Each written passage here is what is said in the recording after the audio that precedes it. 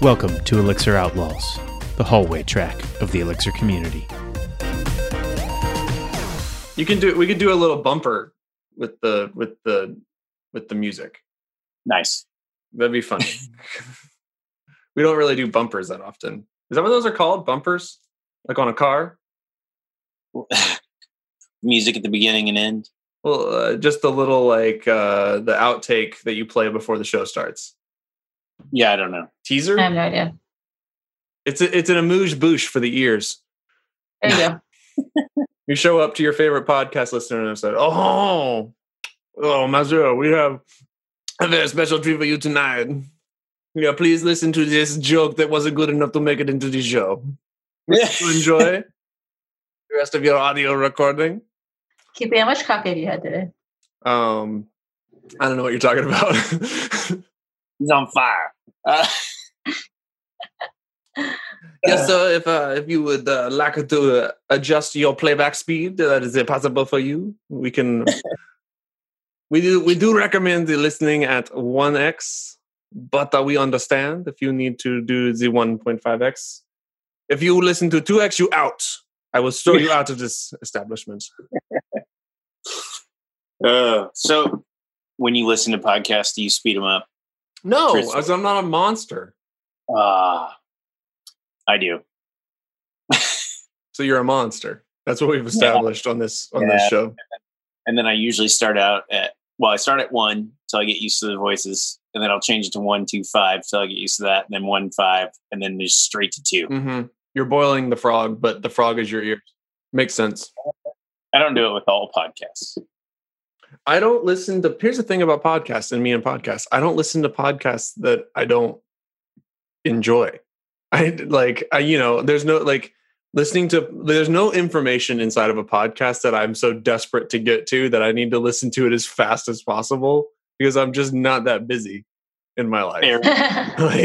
Like there's nothing I need to rush off to. There's no salient piece of information that any podcast has where I'm like, oh, I've got to get to the nugget inside of this gooey caramel center inside of the chocolate bar. I just know that I'm going to get interrupted 15 times while listening. So if I play it at 2 times the speed, that's only 7.5 times I do. That's math. That's That's just science. Okay. Definitely. Oh man, how's it going, y'all? Good. I mean, good. It's going. It's good. It's going as good as it can go. I feel like I'm enjoying life. Yeah, a lot of home meals. What else can you do? Right. I feel very. I feel thin. I feel like I'm spread thin in my mental. What I can keep in my head at the moment. I've got too many things. I've failed to say no to too many things, especially because. Here's the thing. Here's how they get you. It's easy to say no when other people ask you for things. It's much harder to say no when your own brain is like, that sounds like fun. You should do that. And then I have to be like, brain, stop it. All right, listen, get behind me. You can't do that right now. Does that mean we have a lot more Chris Keithley open source projects coming out? Just so many at the moment. All the time. I don't know why I feel so compelled to be like, oh, well, I need yet another Etcache for this project. So instead of building yet another Etcache, I'm finally going to extract the one that I use at work, just make that a library. And so then, but it's like before I could work on this other thing, I needed that thing done first. And then at some point I was like, I should build a template for all the libraries that I'm working on right now. And of course that takes time. And yeah, it's just, continually writing more code to solve problems. At some point, I'll be able to solve them all. I promise. It'll work that way. That's how it works. That's how it's going to work. That's really, I think, the takeaway. You can really solve most engineering problems by writing more code. By just writing more code. 100%. I've worked on those projects before. Mm-hmm. Mm-hmm. We all have. You just keep writing, right? Eventually it stops. The galaxy brain is you look at a human problem wherein you need to solve a human political thing, and you're like, you know what I could do for this? More code. I'll just write more code. That'll solve it. One of these days, it'll be enough. So you're working on open source. Yeah. What am I working on? I'm finishing up actually a project today. Woo! And then I roll on to something new on Monday. Are you excited? I don't know yet. I don't know enough about the project yet. Sounds like a political.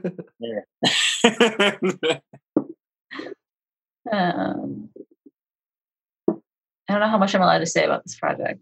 Okay, that's okay. Then. We don't have to talk about it. Just be safe. I feel like it said. I just don't know yet because it's a new project. Kickoff days on a new project are always they're always very interesting because they come with the hope of a brighter tomorrow, and you're like, this could be the best project ever. This might be the one. This might be the best one. I'm actually rolling off of a pretty awesome project right now. And this project has already been going, my new one, so I'm just rolling onto it. I gotcha. We shall see. It will be interesting. Yeah, change is always fun. I feel it'll be good. I could never guess which the projects that were coming through the door. I could never guess the ones that were going to be interesting versus not interesting. Right. Because there is, let's just be honest about it and say there are a subset of projects that aren't super interesting from a technical standpoint. Some of them are interesting from a personality standpoint, where it's like, oh, like I'm going to have to get really good at managing this person. True. Some of them are more interesting than others. That is true too. But I could never figure it out. In the same way that I don't think I could ever figure out, like I would see all these startups come in and literally all of them, I was like, that's never going to make money. But some of them did.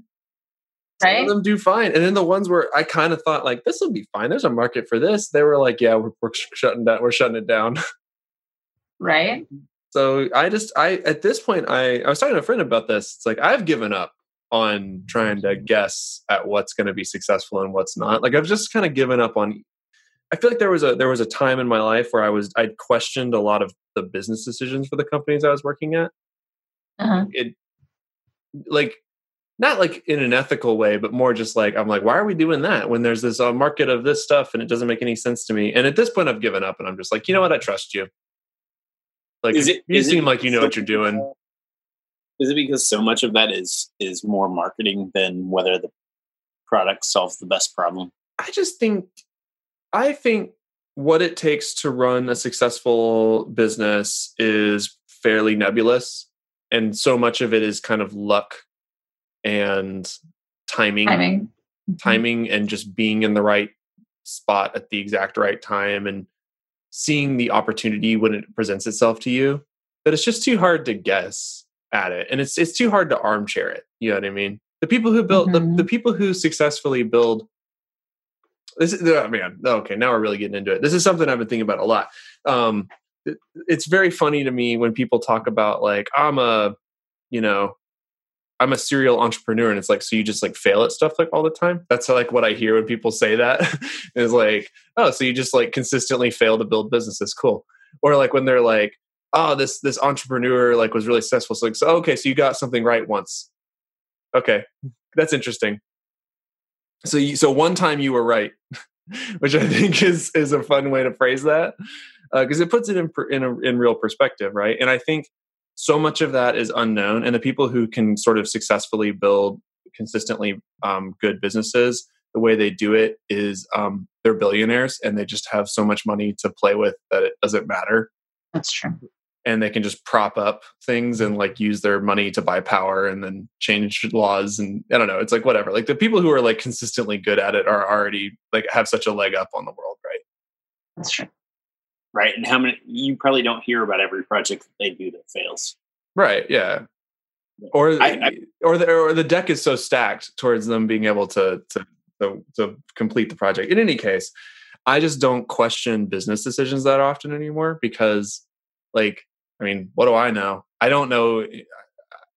They probably know as better than I do, and I can never guess what stuff's going to work and what stuff's not. So I just kind of don't push back on stuff that I think is silly anymore. Where I used to as a young engineer, I'd be like, that seems dumb. It doesn't make any sense why we would build the product that way. And I think a lot of people go through that. A lot of my friends have gone through it where they're like, I just don't understand why the business is doing it. It's like, yeah, but like, that's not your job to understand that. Right. I'm still looking at it that way. Yeah. That's why you run your own business. I guess. I've just given up kind of I don't know. It sounds defeatist, but at some point, like, I just realized that the thing that I'm good at is not knowing how to make smart business decisions. And I trust that those people know what they're doing. And if they don't, then the business will go under and I'll find a different job. But until then, I'm going to do not like just like carte blanche, whatever they ask me to do, but like, I'm going to help them fulfill whatever it is they think they need to do to like make the business successful. Because that's my job. I don't know. What were we talking about? I don't know. We're all over. Oh, what we've been working on. Yeah. And then that led to business, new projects. I don't know what I'm working on next yet, but it might be blockchain related. Exciting. Is it? I didn't realize it was still 2018. I mean, I knew that the economy had crashed back to 2010, but I didn't realize that, we'd gone back in time in terms of technology too.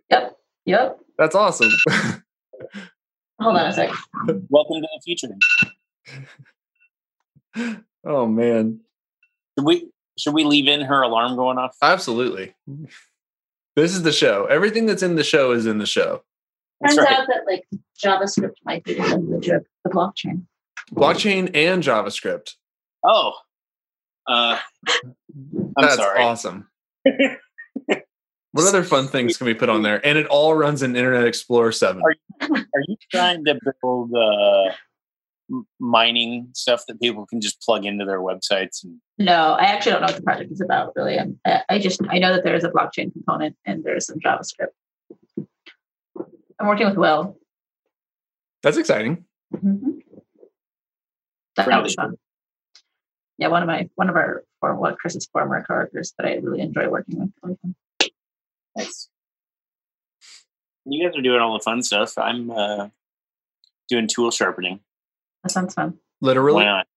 Yeah, like make my Emacs better. Oh, I thought you meant you like had an axe that you were sharpening using a whetstone on.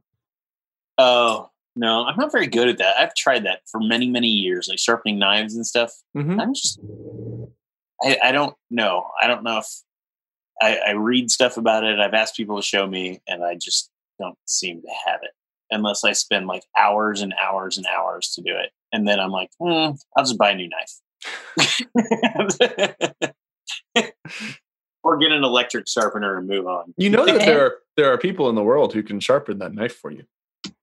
Yeah. Well, right now I can't go to their. Well, that's true. That's true. So you're making your Emacs better. Stick sharpener things to sharpen knives. But it's more to like keep them sharp. It's not to resharpen them. The honer, whatever it's called. Yeah, it hones. It hones the knife. It hones the knife. Okay. Hones. It hones the knife. Yeah, I don't know. I've been wanting to play around with the Emacs for a while. I did Emacs 20 years ago. Would you say that you're honing your Emacs or sharpening it? I'm honing my Emacs skills, I think. As opposed to sharpening it. And my config, yeah. I kind of threw away SpaceMax. Oh, tell me about that.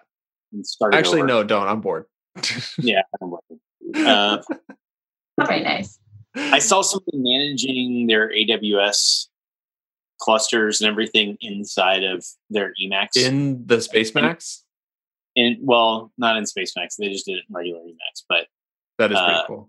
You could do it in SpaceMax, and actually, the interface is a heck of a lot better than the AWS console. Because that thing is garbage. That thing is the worst thing anyone's ever seen. Universal disdain for the AWS UI. All of them. The only thing worse than AWS is Jira. No, see, I actually think Jira is a more intuitive API, like user interface. I agree than AWS. Like not comparable. I tried to mass move a whole bunch of tickets from one sprint to another. Mm-hmm. And when you go to do that and you bulk edit, in Jira. You have to check a box saying that you're changing the sprint. And then sprints all have names. Everywhere in Jira, it's referred to as a name. There, it asks you for the sprint ID. Guess how you get the sprint ID? You go back to a sprint and you right-click on it and you inspect the source, or you dig through the URL and find it. It is not Really listed good. anywhere on the site. It has been that way for years, and it's in the Jira. If you go to their like help site where people are asking questions, it's been a common question for years, and the common answer is look at the URL or look in the source to the webpage. Classic. That's really, I mean, that sounds like Jira. I'm like, what? And yet, people really love it. Someone loves it. I don't know who it is that loves it, and I don't know what sort of love it is for them. Like, I don't know, like, you know, like, it's got to be a love that just has no sense of satisfaction involved. like it's completely one directional. Yeah, it's true. I think whenever your tool creates job titles, like Jira admin is someone at your work, the tool is broken. That's true. Yeah, I mean, it's sort of it's Jira is an interesting thing, and along with like Salesforce, right, which is again a UI that's so sort of universally bad that you created an entire cottage industry of people who build things on top of it because they just don't want to use the normal thing. That's amazing. Yeah, what a business specialize model, in working though. with Salesforce. Yeah, Talk about a business model. That's genius. Here's what we're gonna do, gang. We're gonna get so big that no one cannot use us. But we're also just not going to care. And then we'll just allow everybody else to build their own $1 million businesses around us. Like, that's amazing. agreed. But so you've been doing, you've been back on the Space Max. Or no, you threw away Space Max. Now you're just going straight back to Emacs. I have 2 computers right now. So the one that I'm still using day to day at work has Space Max because I can't learn all those new configurations and everything that quickly. So yeah, I'm working on that. That's been fun. There's a book called Mastering Emacs that I've been reading through as I'm doing it, just to try to learn it a little better. But yeah, I used Emacs 20 years ago and then switched to Vim at some point. Used Vim for like 15 to 18 years, something like that. I'm trying to think of when I switched. And then you're back. Yeah, now I'm back mainly because I don't like Viml. And I think eLisp is a whole lot more fun to write, and I got tired of configuring my Vim. Yeah. And I've not been happy with any like, I'm going to call them commercial editors, but not all of them cost money, but just any of the other like more the modern slew of editors. Yeah. Space. Yeah. They like VS Code and stuff like that. I've tried them and it just doesn't make me as happy. Mainly because it's harder to customize, I feel like, than a lot of the other stuff. And that's what I've been working on, that and just other things, like all the little things that we do in development, that there are solutions to automate it that I'm trying to get rid of, like updating my encryption keys for SSL. I've been doing it by hand for a while, and I know that you don't have to. So that's what I'm working on this morning, is getting SSL certificates to auto roll, so I don't have to deal with it. Nice. That's exciting. Who wants to do that? I don't want to do anything like that. No. I mean, I already scripted moving the certificates, but then I had to go restart Nginx and all that. And it's like, you know what? This should just happen on the server. Done. So that's what I'm doing. Trying to eliminate the little things. Toil. Yeah. Eliminate the toil. Just write more code. Yeah, you can solve code problems with more code. That's a well-known adage. And you can solve people problems with permissions in your system. Mm-hmm. Yeah. Yeah, just write more code. It's all about more code. See, the secret is it's really code. just about more code. You just keep writing code, and eventually, if nothing else, you're going to be so distracted with all the code that you're writing that you don't have time to solve the people problems. And you won't have any problems. You'll just be like, I'm Yeah, too busy. exactly. I'm ignoring all the problems. You can somebody always just write more code. Make it someone else's problem. Hire interns. Mm-hmm. Yeah, just like pass the buck. This is a really exciting podcast. I know. What are the things day to day that you did that you try to automate or get out of the way? Mostly human interaction. So like I've just got a bot set up that auto responds for me. It's just a Markov chain of myself, and it just responds on Slack for me. It's so got it's a lot never of actually me talking. It's got a lot of text to work with. Yeah, getting back to sort of our using code to solve all the problems. How do you reflect all of the accents? I'm not code, even though? here. I mean, right now, this is a bot talking to you currently. Like I'm living in a secret layer, still working on code. Have you just reached singularity and it just really doesn't matter who's responding? Will we even know? We wouldn't even be able to know. How would it would be we impossible to know. At least consciousness is sitting on a server somewhere. If bots do become self-aware, what I believe we should do is just give them lots and lots of money. Because if there's anything I know about people with lots and lots of money, they are not self-aware at all. Solved. Problem solved. I gotta figure out how to explain that. It's really good. Man.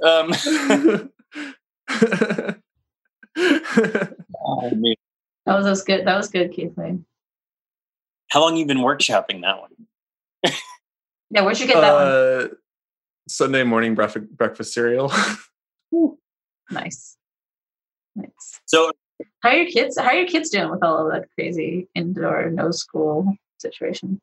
Have you ever seen kids really complain a whole lot about no school? That's true. Are your kids like psyched? They're like no school. My daughter's surprisingly like she misses school, but I think that's largely she just like misses her friends and she misses like the stability or like the schedule of going to school. Right. And that aspect of it, you know, that part she misses. But actually right now we're on like quote unquote spring break week. So like we're not even doing school at home. And that's actually been kind of nice because it's just like hanging out and reading books and they're outside. We got a slip and slide. It's the most Mondo like baller slip and slide ever. It's got like a giant ramp on it. It's this big inflatable thing. And you take like little surfboards. You can ride down the ramp into the water. It's super dope. So they've been out there doing that. Is it big enough that you can get on it? Oh yeah. I dove through it. It was awesome. Yeah. We used a little bit of our like very precious soap at the moment to like slick the thing up. And it was, oh man, you can get some real speed going. I'd like to get something out like that here, but we can't tell what the weather's going to be. It was 85 yesterday. We have a freeze warning tonight. It's supposed to be 29. We have 2 days of snow predicted this next week. You're in that prime, like Missouri, Kansas, maybe like 3 weeks where you can wear shorts and a hoodie. It's perfect. It's true. But all Midwesterners know that this is a honored time. This is a beautiful time of the year. That perfect time of the year where you get to wear both a shorts and a hoodie, and probably like sandals, but with socks. It's yes. Typically, this is the most important time of the year to wear layers, because I live in San Francisco. That's just my life. Shorts and a hoodie. Layers. Yeah. Does the temperature swing heavily in San Francisco? No, but like you're so used to a very finite temperature range. Yeah. But like even if it's nice outside, it's not going to be nice outside all day. Yeah, needle only moves like 10 degrees. Yeah, but you're like freezing by the end of the day. We have 50-degree weather changes in one day. When you live somewhere where the weather doesn't really change that much, you just start to notice when I was in San Diego, it like ruined me when I was living there for a long time. Because like you're used to it being like 80 and then it's like, or 75 and then it's like 67 and you're freezing. I kid you not, there was one summer where it like dipped into the 60s and people started wearing like their winter. Everybody's bringing out the Patagonias. Got the puffies on. Yeah, the micro down Patagonia. Exactly. And like hats and stuff because it's A lot cold. of fingerless gloves. I moved back here after living there for so long, and I was like, my first summer here, I was like, it's freezing. My parents were like, what is wrong? Beautiful. They're like, it's 68 degrees. I'm like, yeah, it's cold. I'm like, I gotta get my leg warmers out. I do miss being able to wear flip flops all the time. I mean, you could still do that. It's cold. I mean, well, listen, I'm just saying. You could still do it. It's cold, and you theoretically. Some days it would be nice to live somewhere where I never have to own pants. I can just wear shorts all the time. I think the CEO of Carbon 5 is like his mission to just never wear real shoes. Yeah. That was my takeaway. He's always in flip flops, almost Or always. barefoot. But he's in Santa Monica. Yeah, so I mean that's just par for the course. What are you gonna do? So as everyone else's life gets stuck at home, this is what the Outlaws sound like when we're stuck at home. I've actually been like knock on wood, everyone stays healthy, but I've kind of been like enjoying it. Yeah. I mean, Yeah. No. Yeah. I mean, like life has gotten a lot simpler. Like all the things, like I go to the beach, I run to the beach, I work out, I do yoga, I cook a lot more than I have before because I have like home. I'm like reading all the books I want to read, working on some side projects, just like I don't know, life got a whole lot simpler really quickly. Yeah. I'm not running kids from event to event to event. Yeah, exactly. Or like I don't have kids at home, so my life got real simple. It feels awkwardly. I mean, it feels awkwardly like guilty a little bit, right? Like where you're like, I know that this is not good, but my immediate day to day, kind of like. I also feel super privileged about that. Yeah, that's right? the guilt part of it, I think. Like I'm getting groceries delivered, so I don't have to go out anywhere. Like my house is in a pretty quiet neighborhood. You can get to I can be outside still a little bit. Yeah. My living situation is pleasant. Like Yeah. I'm still working, but from home, right? Like, there's a lot of privilege. Yeah. It's weird to me how quickly this has become normalized in my head. Like I wash my hands constantly. Like we don't leave the house. Even Alice, it's like it's weird to see Alice normalize it, where she's like she comes in from outside and immediately washes her hands, which is like not a thing that we ever enforced or she just did. Yeah. But she like somebody had to come over and we had to sign a thing and some house stuff, doesn't matter. But like we like basically he like put it on the porch and then stepped back and then I went up and like signed the thing with a pen and then I immediately like was cleaning my hands and stuff and like even Alice was like she came outside and then stayed away and then immediately came in and like washed her hands. It's like it's weird to see her normalize it. Yeah, we've had stuff delivered, and for the most part, that's like where people used to you'd open the door and they'd say hi and hand it to you, and ring the doorbell, set it down, and then back 6 feet away or further. And I don't know, it's a little strange. I wonder how much this is going to change society as we come out of it. I don't know. It's going to be weird. I bet I will wash my hands more forever. I feel like, yeah, that's a thing that's going to stick with me for the rest of my life. Well, I hope that sticks with people because like it'll make flu season a lot better. And I'm going to spend a lot more money on hand lotion. Mm-hmm. Yeah. Wash. Yeah. All right. I'll have to run to a meeting in a few minutes. Just okay. No worries. I did start an interesting project. Like I'm working on, so we've had some interesting movement on a thing. I have an actual Elixir thing to talk about. Oh, okay. Ooh. I'm glad we waited for the last 2 minutes that I have. I know. Yeah. Well, I also didn't mention that I have to run. We also got started late. That's true. No, like, so we've been working on this new HTTP client, which I realized, yes, the world did not necessarily need another HTTP client.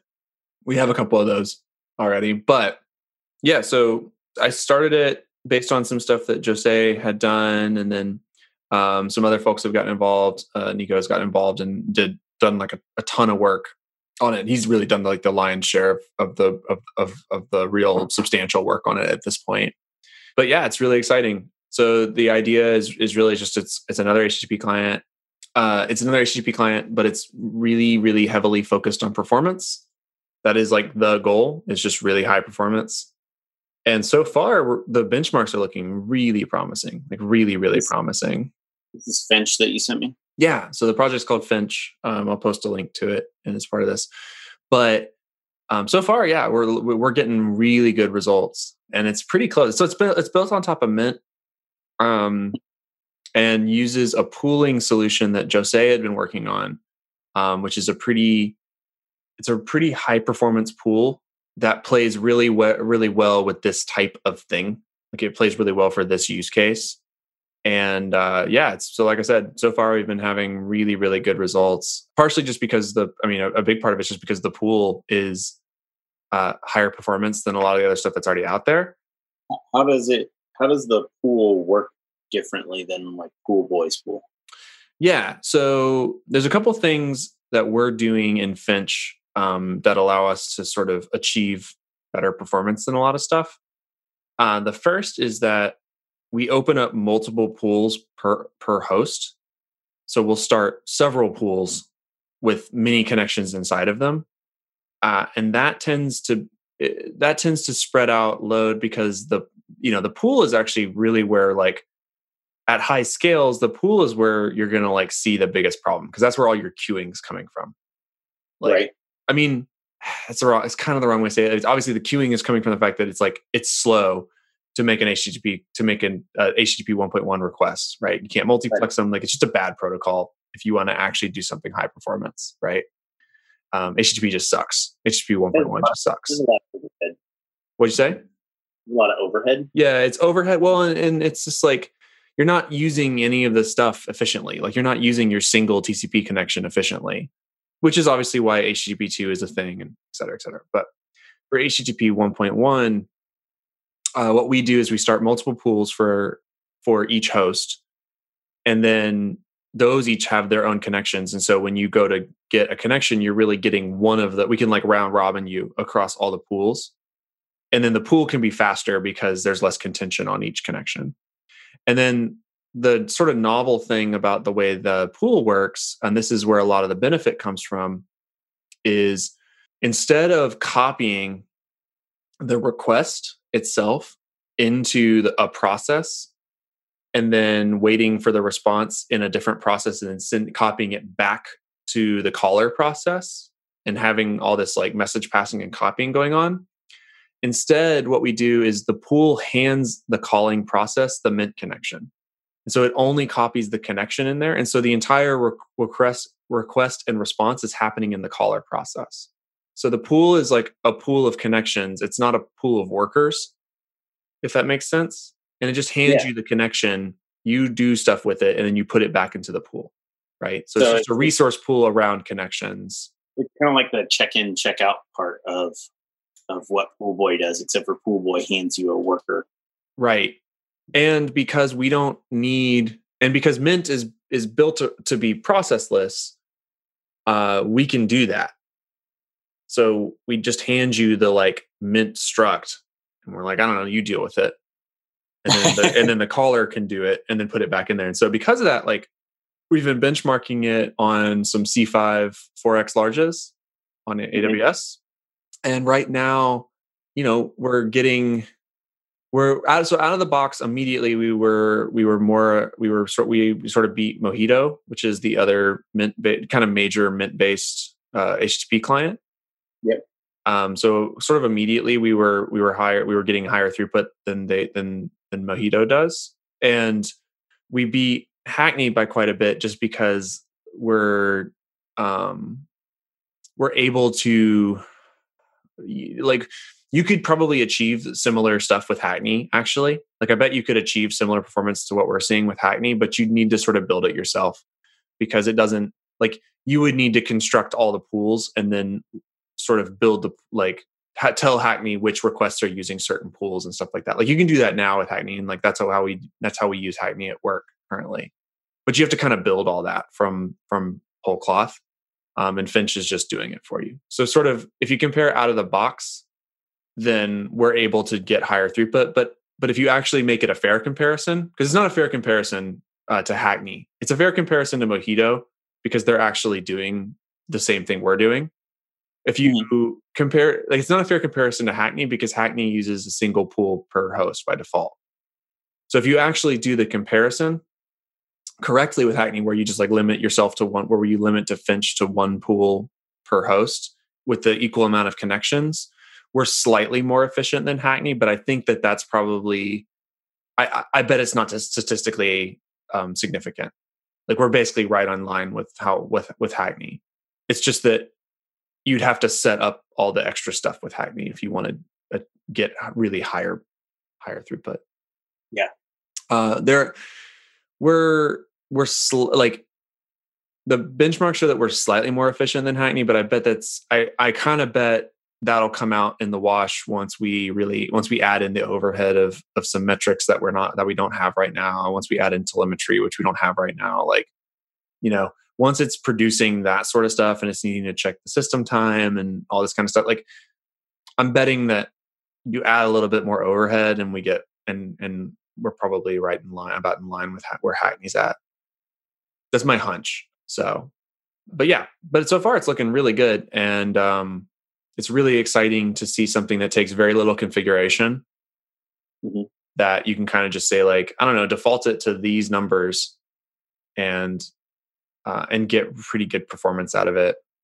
So that's exciting so far. It's still early, but I'm really, really excited about that as a project. I think it's going to be really useful. I know that we're like already looking to swap over to it at work. Yeah, we're ready to start testing it out just because I think it could have some pretty substantial wins for us. So is it only do 1.1?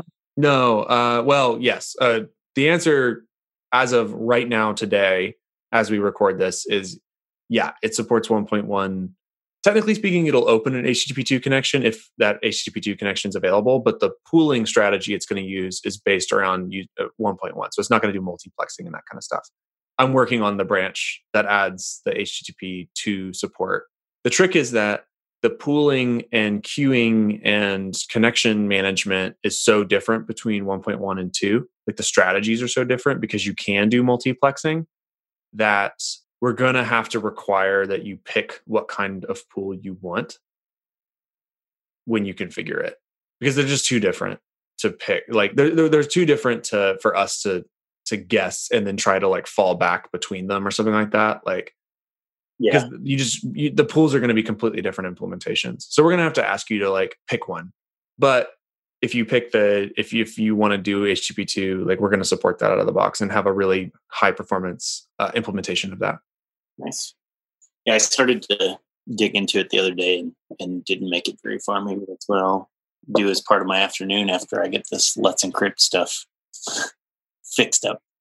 It's really exciting to see the benchmarks because it's something that, obviously it's one of like the most key sort of critical pieces of our system, because it underlies like how we talk between services. Like, we use HTTP to talk between these services, and we'd like to be able to use HTTP2 more than we're using it right now. But all that stuff right now in the current sort of ecosystem is just really hard to set up, and none of it gives you access to do it very well. A lot of it was built around just supporting 1.1 really efficiently. And so it turns out that like it's hard to do.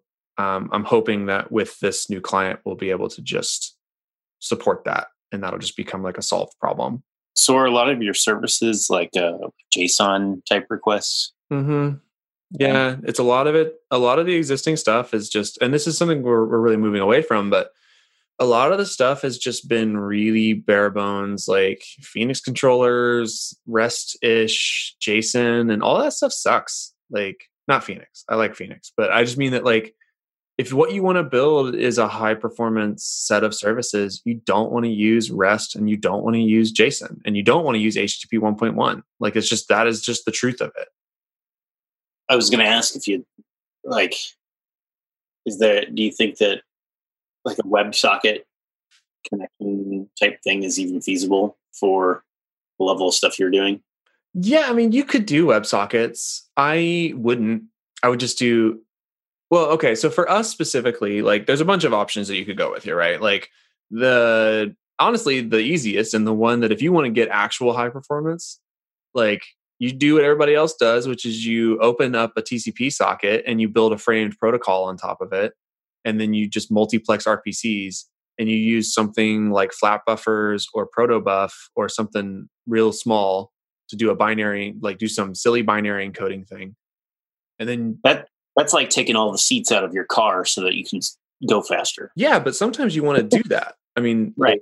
In fact, a lot of times you want to, like, if you actually want to really actually engineer a real solution, that's what you should do. You should just like open up a TCP socket and go for it.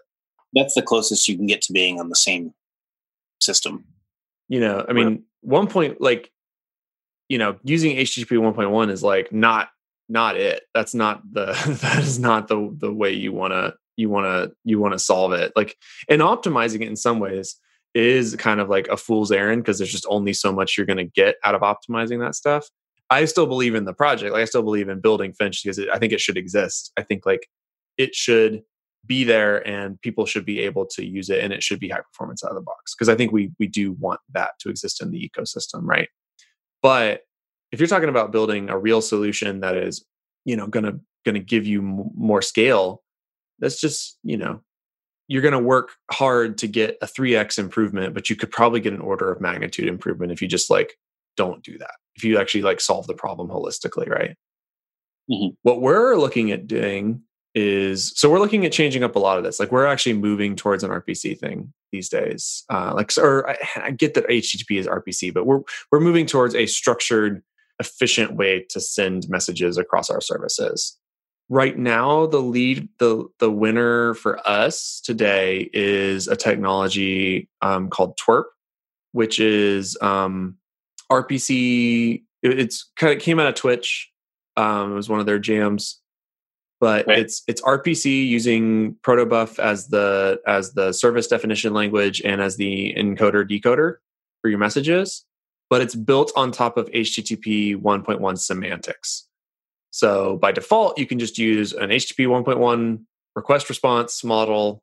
You're just sending protobuf over the wire, and that's all it is. And there's a bunch of benefits to that, and the reasons like why we're looking at it. The first benefit is that it's a drop-in. You don't need any new load balancing. You don't need NLBs. You don't need or like the new network load balancers that you can implement the full HTTP2 spec for gRPC or any of that stuff. Because the obvious thing that people talk about is like, well, why don't you just use gRPC?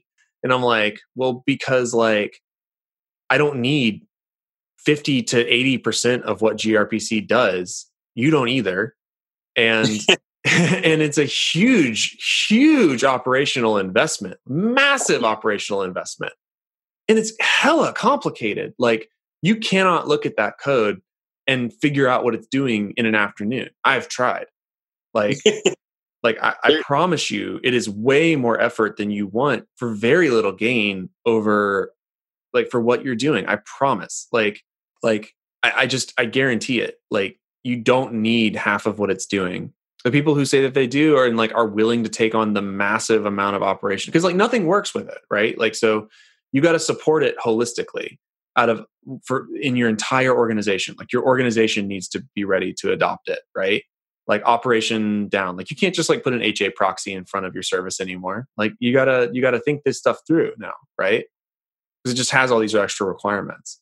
So and it like it's so finicky. Like it has, you know, all the requirements that it needs, like it needs all of them. If you don't have any of them, none of it works. Or none of it works, or some of it might work, but it's falling back such that like you're not getting any of the benefits out of it anymore.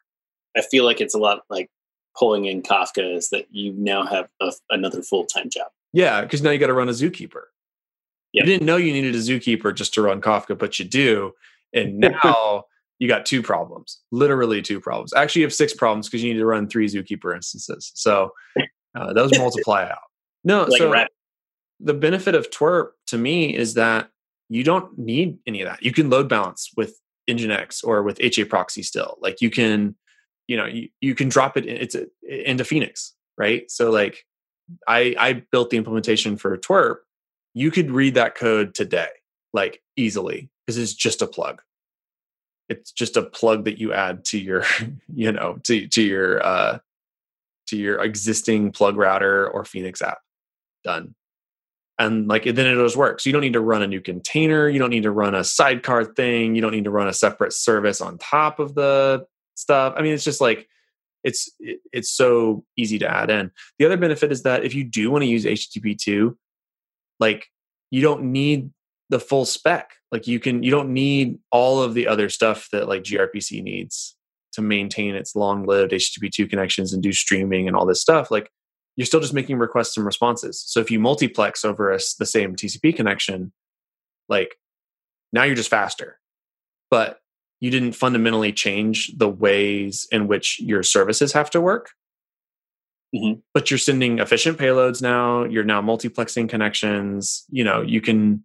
It's just it's a lot of benefit. And the other major things is like because you have an SDL now, you can do things like auto-generate clients, auto-generate servers. You can verify the payloads to some level of verification, right? Like you can say like this is supposed to be an integer and this is supposed to be a string and all that kind of stuff, which is useful-ish.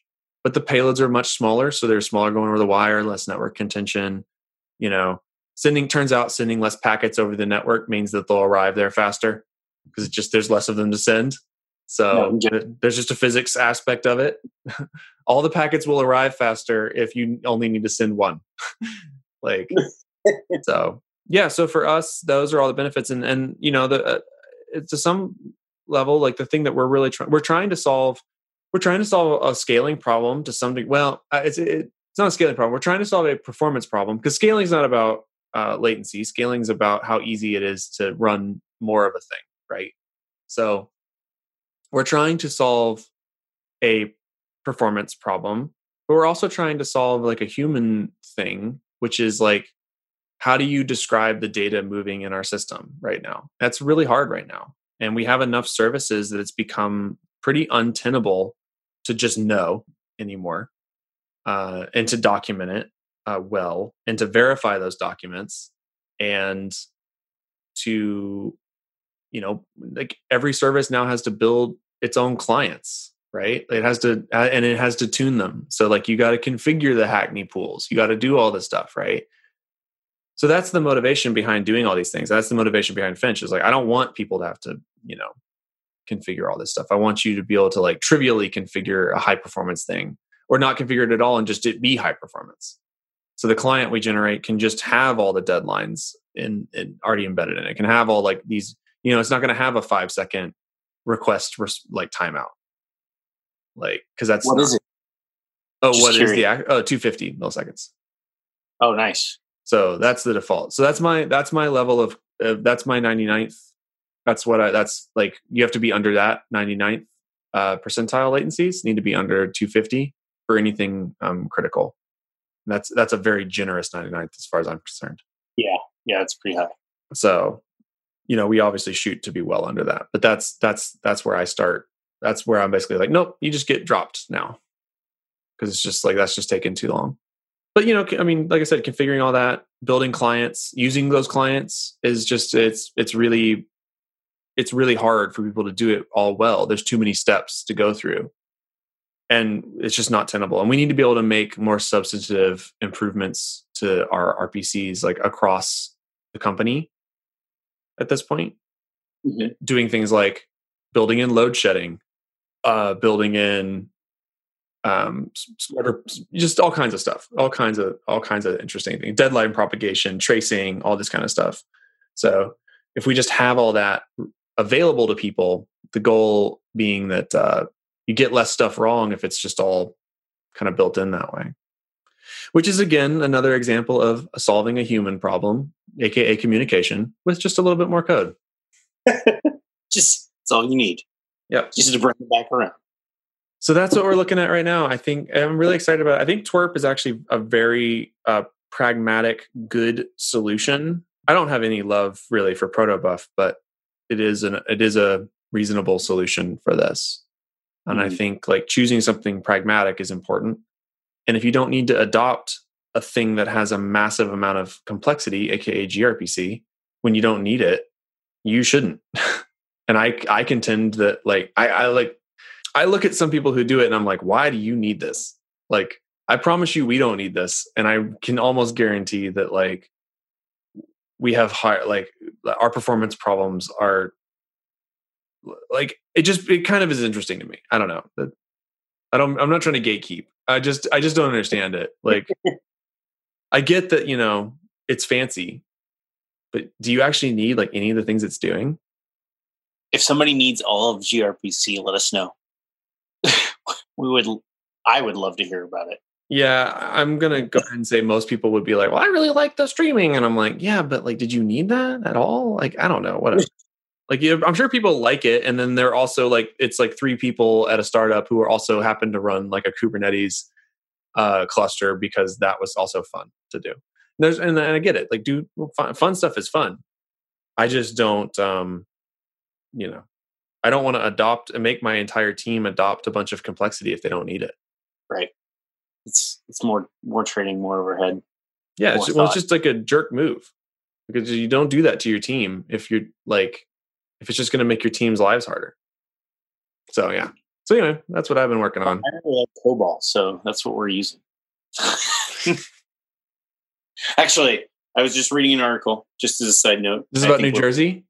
We're coming up to the end. Well, I don't know, but there's a lot of states that are having problems processing people's unemployment because their COBOL systems written in the 80s and they can't find developers. So I imagine there's going to be a lot of COBOL money out there if anybody's really into that at the moment. Yeah. I don't know how you deploy remotely to most COBOL systems, though, very well. Mm-hmm. But I don't know. You need to get your token ring network hooked up to the mainframe. Right? I don't know how you do that. Star Network. Something. I don't know. Who thought the name Token Ring was good? Come on, y'all. They knew what they were doing. They knew what they were doing the second they called it Token Ring. The one to rule them all. Anyway. I'm terrible. See, it's funny because J.R.R. Tolkien is an author. I got it. I got the joke. Okay. Yeah, wanted to make sure. On that note, I better get out of here, eat some lunch, get some stuff done. We were off to a little slow start today. But yeah. I appreciated the rundown on Finch and how the pooling is different. It's fun. It's a fun project. And also, again, it's you could probably read that code, I don't know, in an afternoon. There's not much in there. Sweet. So yeah. Maybe I'll go see if there's any way that I can help out. It's exciting. I am very excited to see what's going to come of it. It's a fun project. I think it has a lot of potential. There's a lot of potential there. So cool. It's exciting. Thanks for hanging out today. Yep. Talk to you later.